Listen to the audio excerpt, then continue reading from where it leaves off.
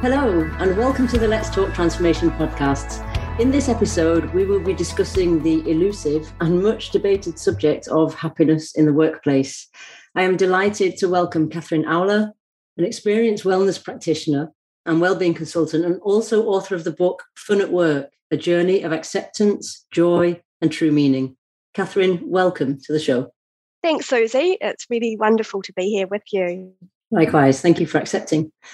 Catherine, you have a lifelong interest in well-being and vocational experience, but specializing in fun and happiness at work. So you've done research and written a book, as we said, on this subject, but with a view to understanding the subject further, but not only from an individual perspective, but also demystifying this conversation, which is coming up more and more in the workplace, but also looking at how to practically support and guide people on that personal transformation journey that this often entails. So this subject for me is clearly important and a quest we share, particularly as we move out of the pandemic, which has caused people, I think, to ask themselves these very questions of what brings me joy and what is happiness for me, particularly from a professional point of view.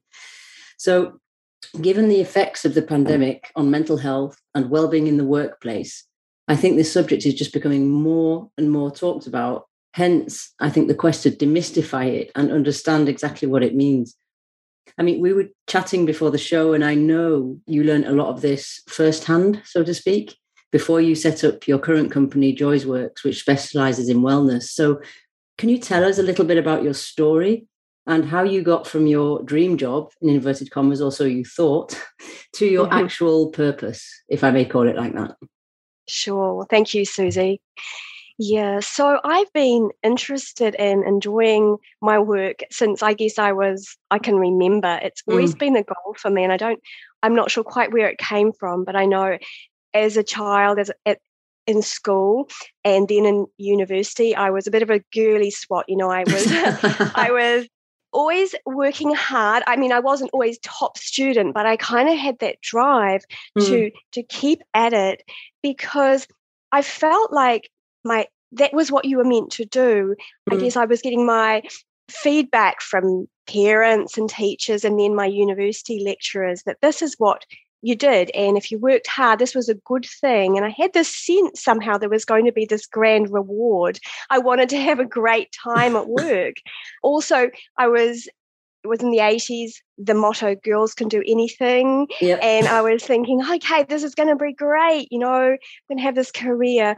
And I was, I think I had this sense, though, maybe part of me had the sense that it maybe wasn't going to be quite as straightforward as that. And so I kind of kept, when I came to the end of one degree, I sort of thought, maybe I'm not quite ready. And I just kept doing degrees. So in the end, I did a master's and then a PhD in sociology. At that point, that was it, really. I had to move on. And so this was time to move out into the world of work, full-time career work. I'd obviously done part-time jobs prior. And then there was this real sense of disillusion because work is work. And even at that point, I had to prove myself. I had to start again. And so this set me on a kind of quest in my mind. And then finally, I was in Australia at that point, and I returned to New Zealand where I'm from, and took a job, but was really curious to look around me and see people putting up with things at work, stress or a bad chair and that sort of thing. It's sort of a mark of honour. Ultimately, I met my husband and we formed a company supporting employers to support their staff, which sort of emerged out of this curiosity I had about work and its experience, and I began pieces of research. So that was kind of the first step for me. But then more recently, I stepped away from that business because I did, as I said, you said before, I found my dream job. It was actually back in a university environment, helping a lot of people, and it's very satisfying. It was a lovely team. It was kind of like, I thought someone was going to pinch me and, I'd wake up from this amazing job. So I really, really loved it. after about a year, even though it had been challenging, after about a year, at times I sort of thought, maybe I'm a little bit bored. I've sort of mastered the job, but I didn't pay too much attention. And I think this is something that we often don't do when most things are going well. And I had a good team, but then over the next couple of years, things did become quite complex for me, and because we were restructured a number of times. Okay. And it was at that point that things really started to change. And I hadn't had that experience before, and I didn't really, I think, have the tools to navigate that.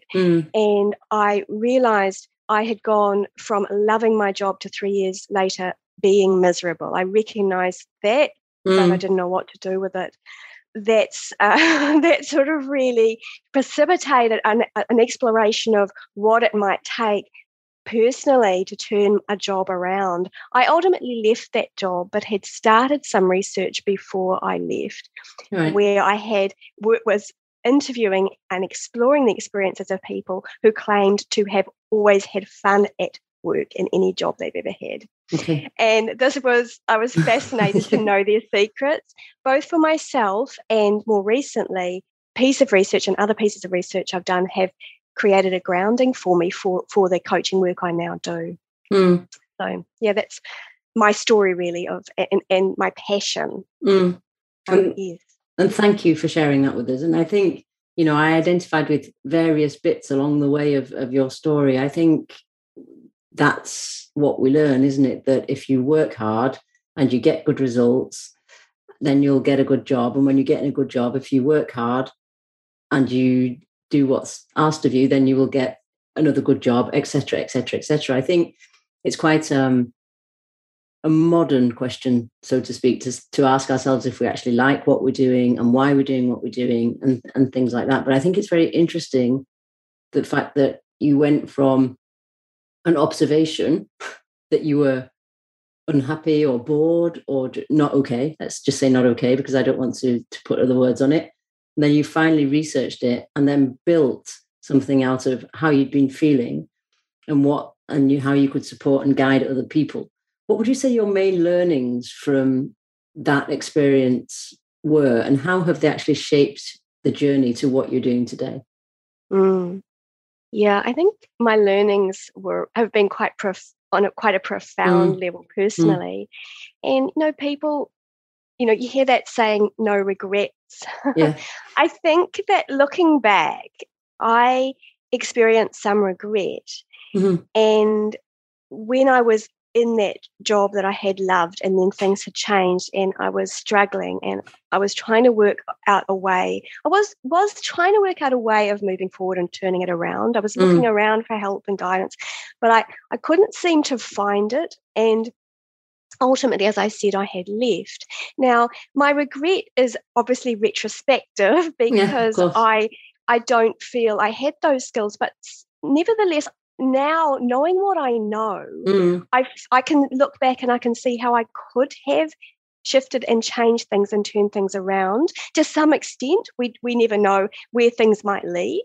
I might have left in the end, but I think that sense of leaving was more an escape, an escape from misery into something that might be better, hopefully. And there was a sense of relief in that. But it wasn't so much a proactive move around, okay, I've explored fully what I might be able to do here, what I might be able to achieve. I've put in place some strategies. I have, to a certain extent, turned things around, but now I'm making a decision about proactively moving into something else. So I think that regret, for me, it has actually fueled a real desire to learn and then share that with others. And I know that's a fairly common experience with a lot of people who've gone through real challenges and hadn't known quite how to navigate them, have learned a lot, and then have this desire to share it. And I think often we don't necessarily know what we want, but we're very sure of what we don't want anymore. So that's quite a good starting point, isn't it? And do you think you went back into research because it was an area that was known to you and that you liked doing it and that represented something where you were happy once? Or was it just about stepping out of where you were? Actually, when I left, I did something quite different. I needed a break. Right. I actually went and learned a language for for 4 or 5 months Cool. in a program. Mm-hmm. And then it was at that point I actually moved back into the company with my husband. Mm-hmm. But for me, research has always been something that has sort of accompanied my journey, and I've dipped in and out of. Right. I have had research roles, or I have done research in and accompanying other roles. And for me, research is about, and writing is about, when I look back on what I've done, taking a challenge that I personally have had and I can't understand and trying to work it out. Yeah. So it's kind of not for, it's sort of a bit selfish in a way, but then that's allowed me to help others. So that's really, it's like, gosh, what's gone on? And so in a way, that research and writing and working through is always a process of personal transformation for me.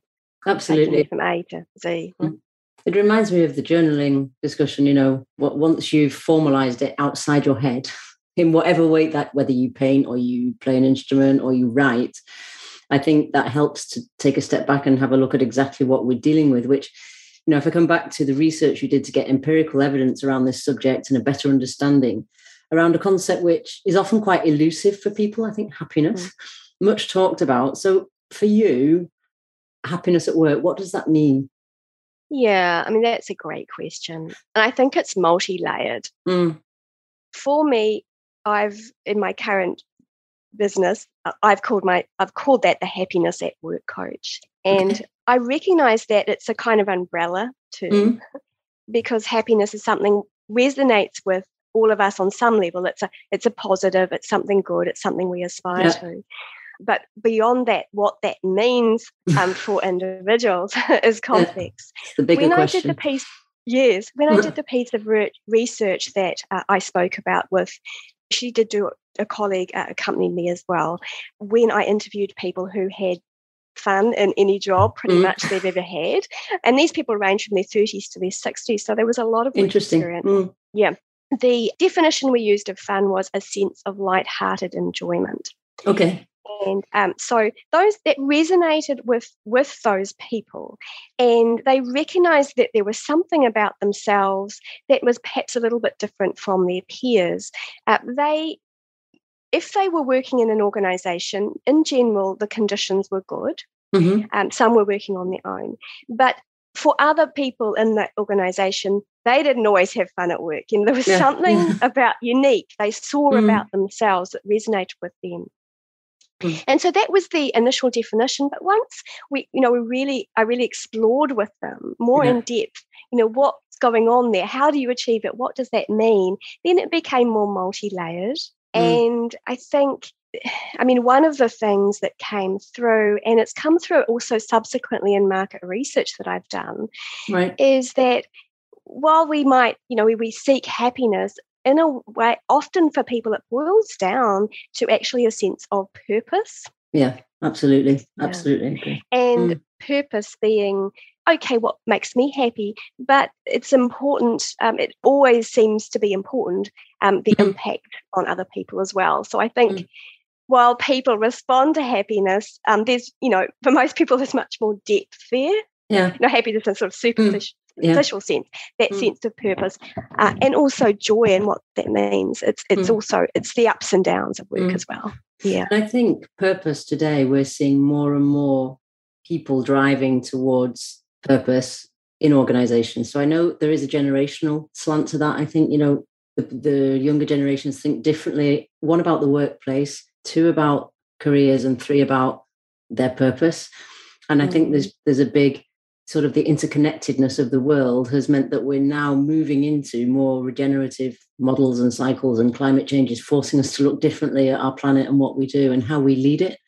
And I think it's very interesting to see people, like you say, it's like an onion, isn't it? You can tell yourself you're happy, you can define happiness, but until you actually start asking yourself those questions, which are quite hard to answer, and you need quite a lot of headspace, don't you? Need, as Nancy Klein always says, you need time to think, and I think really think about what your purpose is.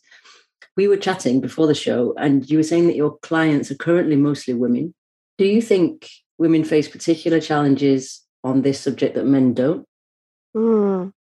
Yes, that it certainly mostly women. I was thinking about this, and prior to this research, I'd done another piece of research with actually the same colleague, and we'd interviewed people who had very loved or hated their jobs. And so you can see extremes, a theme and what I'm interested in here. But one of the patterns that we saw, and we hadn't necessarily expected it, seemed to be a gender-related pattern. And of course, this is never set in concrete. There are generalizations, but it was interesting. One of the theories around enjoyment of work is that people most enjoy work when they have both a sense of challenge and competence. So you might be familiar with this, the notion of flow in positive psychology. So that we're challenged, it's interesting enough, but it's not so challenging that we feel overwhelmed. But it's not so easy we feel bored, that sort of thing. Yeah. Now, what we found in this piece of research was that this was true for men and women, but for men, there was perhaps more enjoyment in rising to that challenge, so sort of mastering it. And so when they encountered a challenge, be a big challenger, winning a big sales contract or that sort of thing, that would excite and create enjoyment. Not that there wouldn't perhaps be doubts, imposter syndrome, all that sort of thing is still real for men, but the enjoyment came more in the rising to the challenge. Whereas for women, the enjoyment seemed to come more in the experience of competence. Yeah. So it wasn't that they ran from challenge, or that wasn't the case, but it was I would want to meet that challenge so that I then might feel competent. And that would give me the enjoyment. And I'm wondering if in doing that, there is more exploring how to feel competent may take more, maybe reflection. It's an interesting idea. How do we experience that competence? Whereas if we just focused on mastering that challenge, we're kind of more, I don't know, perhaps it's more action-based. Rather than reflective. Yeah, and it's really interesting because, it comes out in studies that you do on gender diversity and things like recruitment, and women will only go for a job if they have 85% of the competence, and men will go with 50 or 60, not because they're less competent, but because they have a different reflective process on competence and taking a new job. And I think challenge is a big part of that. But so I know that you have since developed a simple methodology for, in inverted commas, happiness at work, but it's for transformation, really, isn't it, if I may, because this is what we're talking about, deep growth and personal transformation. So, which can sound quite scary, and I think it is quite scary. Peeling the layers of that onion is quite a scary place sometimes. But could you walk us through your methodology?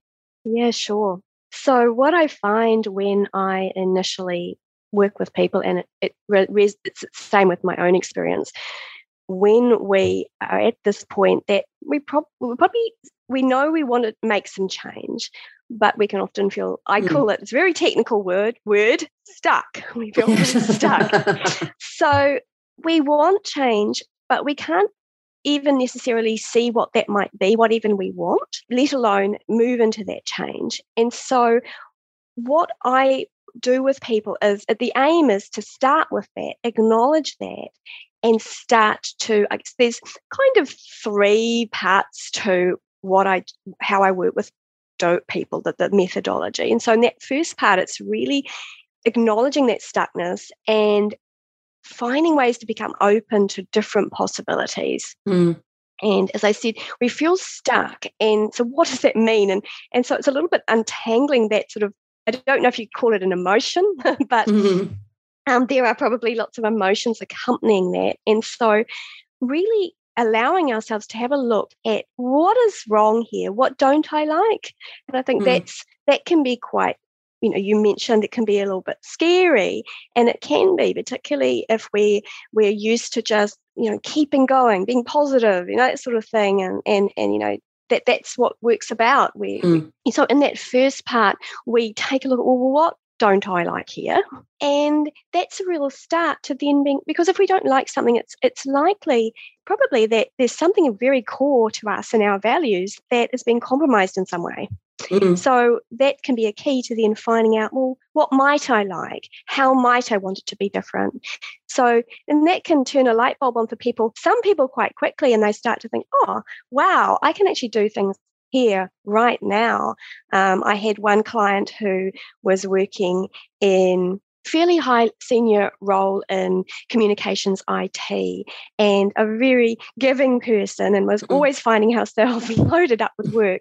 And just in that process, realizing, well, actually, I am discontent here because I'm doing a lot of work that I don't want to do, but I keep saying yes to.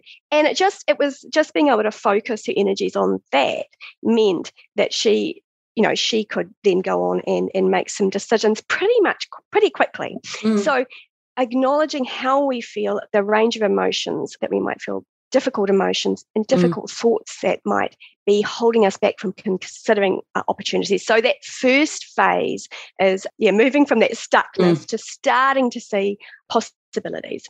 You want me to move on to the second one? Or? Yeah, I just think we're not very good, are we, at emotional literacy?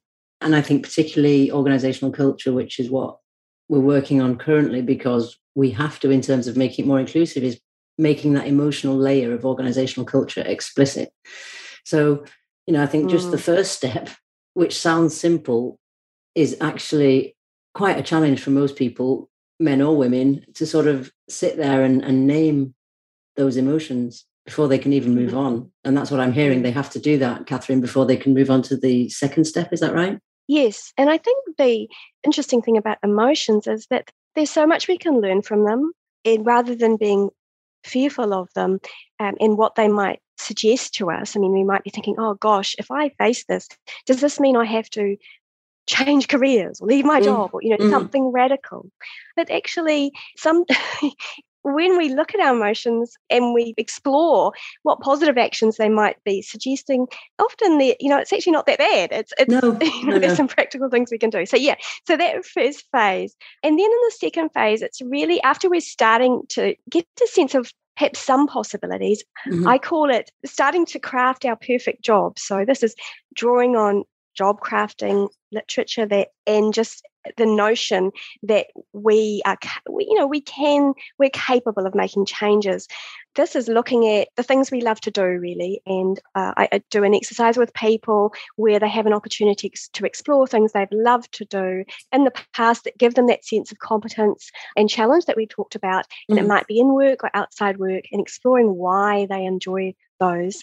And it can really help people to see, actually get to know themselves. And in addition, we also explore assumptions that we make. And I think this is a really interesting one, because we might see that we would like to do something a little bit different in our work, shift or change things slightly. We often make assumptions about things that may or may not be possible. And I did this too, looking back. I was like, I can see how this would work, but my manager would never go for that. That would never happen in my organization. So being able to actually explore those assumptions and the beliefs behind them, which not necessarily fact. We've seen with COVID that organizations can change and change fast. Yep. So, but when we're in that stuckness, it's hard for us to see that. So that second part is around exploring some of those assumptions, also looking at boundaries and how we might establish boundaries. So just for example, I was working with a woman who was in a role in a legal firm in a sort of high-level filing assistant role. She had that role because it fitted well with her supporting her children.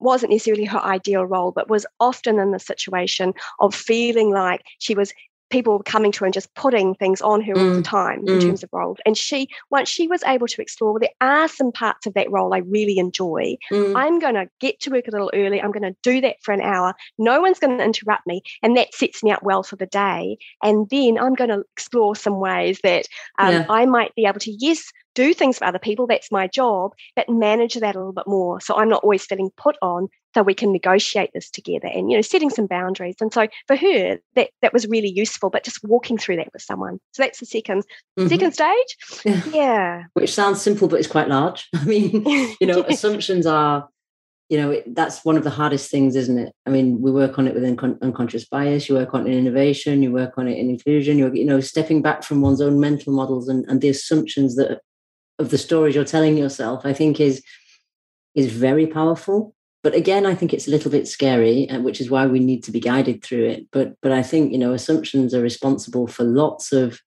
stories we tell ourselves that actually when you pick them apart and you get away from that cycle of self-limiting beliefs that the assumptions can give you, I think it's very liberating, whatever you do with it. So that's two massive steps though, isn't it? Naming emotions, which we're not particularly equipped for, and then unwrapping assumptions and setting boundaries.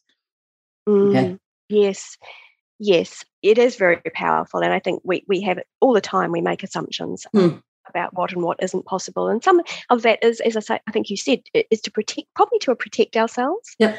Because we make assumptions that if we did do that, oh my goodness, that's going to be pretty scary, or that's been a lot of change. But yeah, actually facing it and exploring it, often then it becomes actually exciting because it gives us a little bit of power and control. Yeah, and then moving on to that third step is really around, part of that is finding ways to communicate with almost anybody about anything at work, so that if we're wanting to make changes, it's not so scary. Do we want, if we're needing to talk to our manager about our workload or whatever it might be, or wanting to try something else, something different, that can seem pretty scary. But if we've got principles that we can use, strategies that we know are tried and tested, and also explore with people in this part of is around facing our fears. And we can have so many fears, and they accompany any stepping out, any growth. But we also, I encourage people to actually look back at past goals that they have achieved and to draw on the strengths that have enabled them to get there. And it can actually be quite emotional when you think, my goodness, even if it was like a child at school, I did this and this is what got me. And what I find is that over a lifetime, people's strengths often are quite consistent in the things that actually help them to move through. So people find that really quite encouraging. And then we look at planning as well. So where have we come and how might we plan going forward once the coaching process is finished for you to put things in place. Again, what I see for people is they starting, feeling stuck, feeling uncertain. Am I in the right place? Am I doing the right things? And by the end, they kind of feel like, actually, I'm better at this than I think. I know more about myself. I feel more confident, and I can go ahead. And just one of the young women I worked with, she was a young academic, and she was, she started this process, and she had, because she was a junior academic, she often had people coming to her at the last minute with projects and not that sort of thing. But one of the things she actually discovered about herself from the start to the finish was that she was a real team player. And so in some ways that kind of got her in trouble in a way, because she was always saying yes and doing things for other people. But actually by the end of it, she realized, no, actually this is core to who I am. I want to be in a team, and it's very important to me to do it well and, in a way that supports me as well. And at the end of the process of coaching, she had the opportunity for a full-time job in another university, to go for an interview rather. On paper, a really good job. But she was a little unsure, so she actually rang up a friend who was working in the team as well, talked to him about her priorities, what she wanted. And she came out of that thinking, I'm not going to apply for that job because the sense of team, it's not going to get me what I want. And so she chose to stay in her current role and did actually get a more permanent position there, but feeling good about herself at the end, and being able to make that really practical decision about her happiness. So yeah, and I like the fact that it's based on strengths, that it's based on what we're already good at and developing that. Not that we should do only that, but often, educational programs aren't based on strengths. They're based on getting better at what you're not as good at. So I like the shift to, this is what you're good at. And as you say, when you're good at something, it is normally part of your value base and how you think and how you want to show up in these situations. I'd be interested to see what the main challenges are you're seeing with your clients across that journey, because that's 3 very big steps with quite a lot of depth to them. Do you see one particular area that is more challenging than others for them?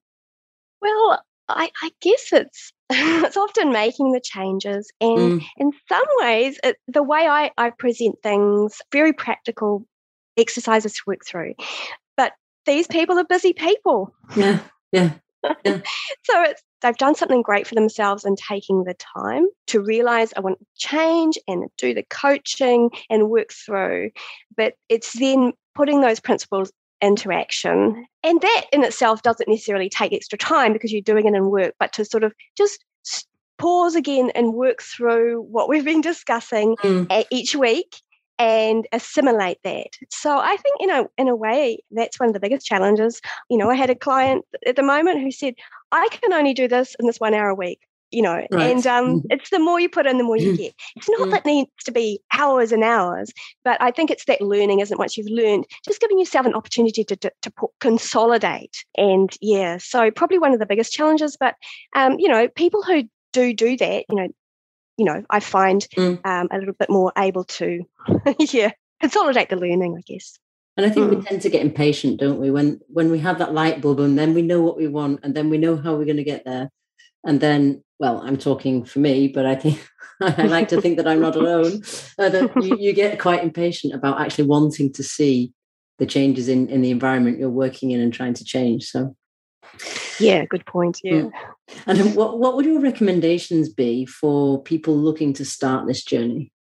Well, I think if people are recognizing that they're wanting to start this journey of transformation and change, things aren't going so well at work, either in small or larger ways, or maybe it's just that, maybe it's they actually like their job as I did, but just starting to sense a little bit of boredom, things might, is to just, recognize those feelings and that's okay, because I think even if it's something that's, as I say, you're just starting to feel a little bit bored, if you go down that road, it's like me, it's not necessarily going to change. So what can you do differently? And just to give yourself the time, therefore, to sit with that a little bit, to pause. And whether that's taking a weekend off, going away, thinking about it, holidays are great for that sort of thing. And obviously that's where coaching comes in. Just taking the time to stop and pause and giving yourself those opportunities to start to work through, really. And as we've said, I think people are busy, they want to be working hard, and all of these sorts of things. And it's great to work hard, but to work well. But just to also recognise when you need that time, to just stop, pause, and think, and maybe that's enough. Yeah, but then if not, to seek some support. And I think it's hard, isn't it? Because society and organisations, but society in general today, push you to do. So it's about doing more, doing more, doing more, doing more. And then we have that famous do more with less. And I like the less is more discussion, but it's hard for me to get my head around sometimes because that isn't how I've been formatted. And I think that doesn't help, does it, when you come out of that type of coaching and you're sure of that you want to do it differently, and then you get back into this hamster wheel, I call it, of whatever team, department or community you work in, where you're back faced with the sort of everyday delivery, fast-paced ways of working. So, I mean, I know time is running, but I would like to just ask you, what therefore would your final call to action be to all those people who are sure that they're unhappy at work, and they are used to having those thoughts that they're unhappy at work? Well, I would like to just really give them some hope, a sense of hope. One of the things that came out of the piece of research that I mentioned with the people who are good at having fun at work was that these people seem to sort of have an inherent sense of hope. Enjoyment, fun at work was a real priority for them, but it wasn't a pie in the sky dream. It was something they expected and aspired to and got by taking these small actions all the time, really. And I think that's what it comes down to. Enjoying our work, as we probably all know, we've always probably been there at a point where we're like, oh, this is all great. It doesn't necessarily stick around. No. It's an ongoing process. And it's an ongoing process, I think, of, as you said, coming back to what's important and tweaking.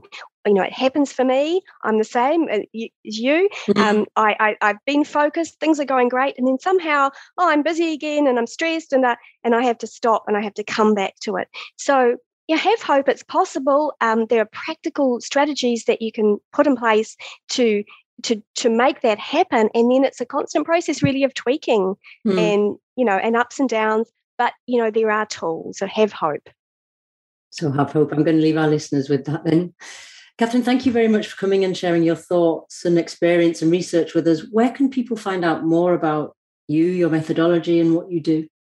Yeah, they can head to my website. So that is www.happinessatworkcoach.com. Happinessatworkcoach.com. So it's quite simple. And there is if they'd like, I have a free PDF on the 3 simple steps to enjoying any job. So feel free to download that as well and use that. Excellent. Yeah. Thank you. Thank you very much. We hope you enjoyed this episode. And if so, please head over to iTunes and leave your review and feedback. It's bye from me for now, and see you soon for the next episode of Let's Talk Transformation.